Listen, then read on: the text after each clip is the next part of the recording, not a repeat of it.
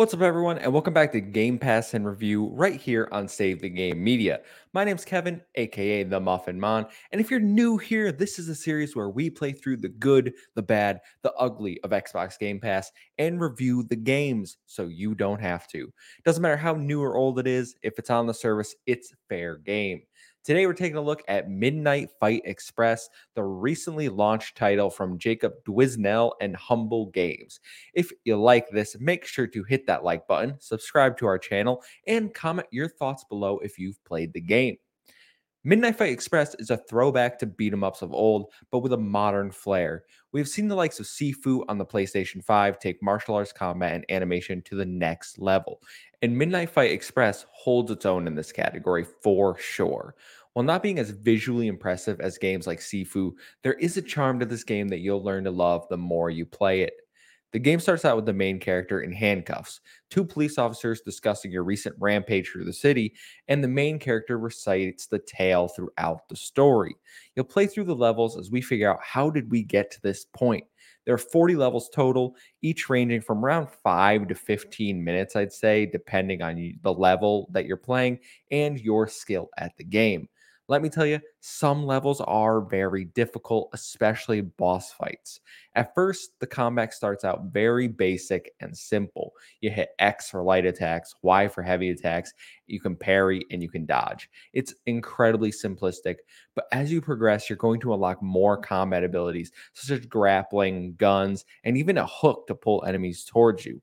This is where the difficulty comes in, because as you progress, so do enemies. Enemies will get more difficult with shields, body armor, machine guns, explosives, and more ridiculous things. Once you get into the flow of hitting parries, combos, executions, it's a well oiled machine and incredibly satisfying to play. I certainly died a few times at certain boss battles or sections, but you can overcome this situation by figuring out how to better use your moves and the arsenal at your disposal. The levels do take on an arcadey type feel, with each level giving you a letter grade based on your performance. The better you do, the more things you can unlock and more money you get paid, because in between missions you have a skill tree that you can upgrade your various abilities.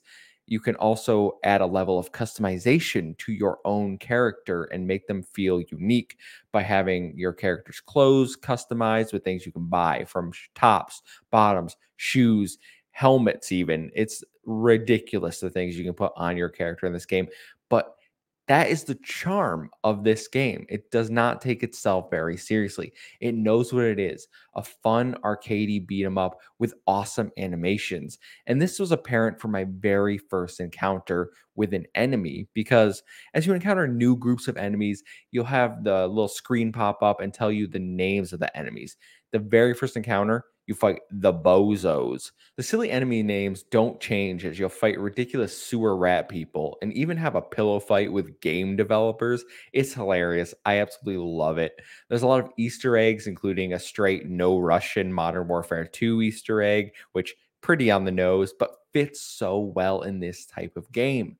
The story itself is nothing amazing. You basically learn that you're a sleeper agent who gets activated by a drone that's randomly mailed to you one day, and you have to set off and save the city. If you're a fan of action movies like The Bourne Identity, you're not going to be complaining, because this game has a lot to love here. It's clearly inspired by those types of games.